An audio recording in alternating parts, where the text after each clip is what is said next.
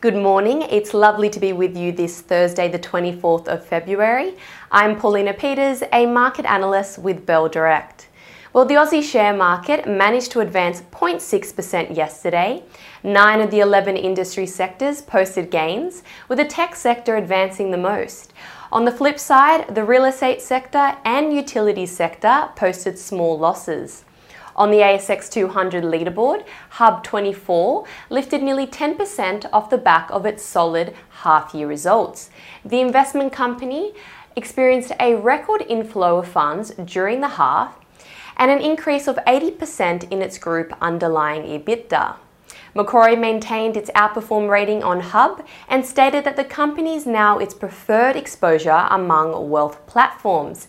And a few tech stocks performed well, including Tyro Payments, TYR, as well as Life360 and Zip Z1P, who are both set to report today. Meanwhile, Domino's Pizza, DMP, was the worst performer, plummeting 14% after its half-year results showed that its underlying net profit had plunged 5.3% to $91.3 million. That was short of Bell Potter's and Consensus's expectations of $96 million. Bell Potter have maintained its hold rating with a 27% reduction in its price target to $95. And some of the most traded stocks by Bell Direct clients yesterday included AVZ Minerals, AVZ, BrainChip, BRN, and Woodside Petroleum, WPL. Moving to the US, the S&P 500 closed lower for the fourth straight session. The Dow was down over 400 points, and the Nasdaq declined more than 2%, with the market struggling to find direction given the Russia-Ukraine tensions.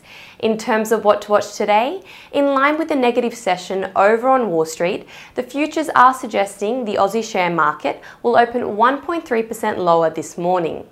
Looking at commodities, the oil price is currently up around US $92 a barrel, and the gold price is up about 0.6% to US $1,907 an ounce.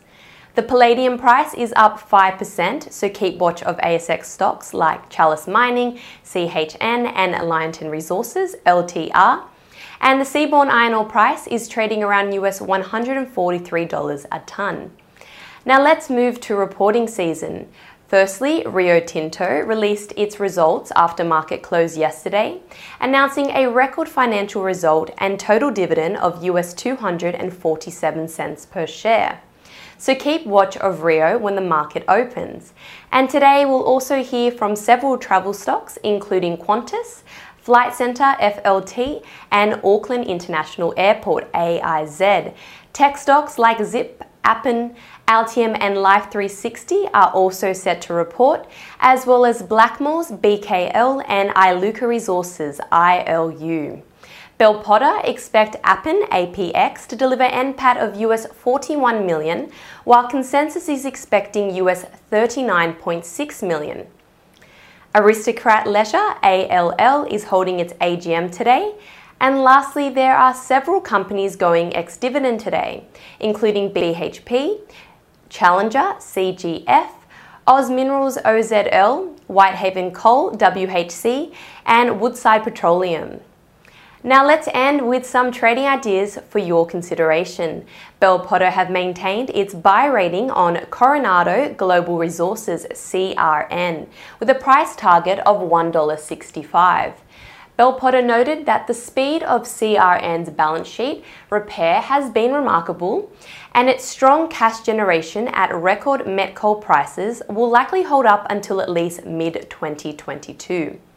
Finally, Trading Central has a bullish signal on Steadfast Group, SDF, indicating that the stock price may rise from the close of $4.92 to the range of $5.28 to $5.36 in the next 19 days according to standard principles of technical analysis. And that's all we have time for today. I'm Paulina Peters with Bell Direct. Have a wonderful day and happy trading.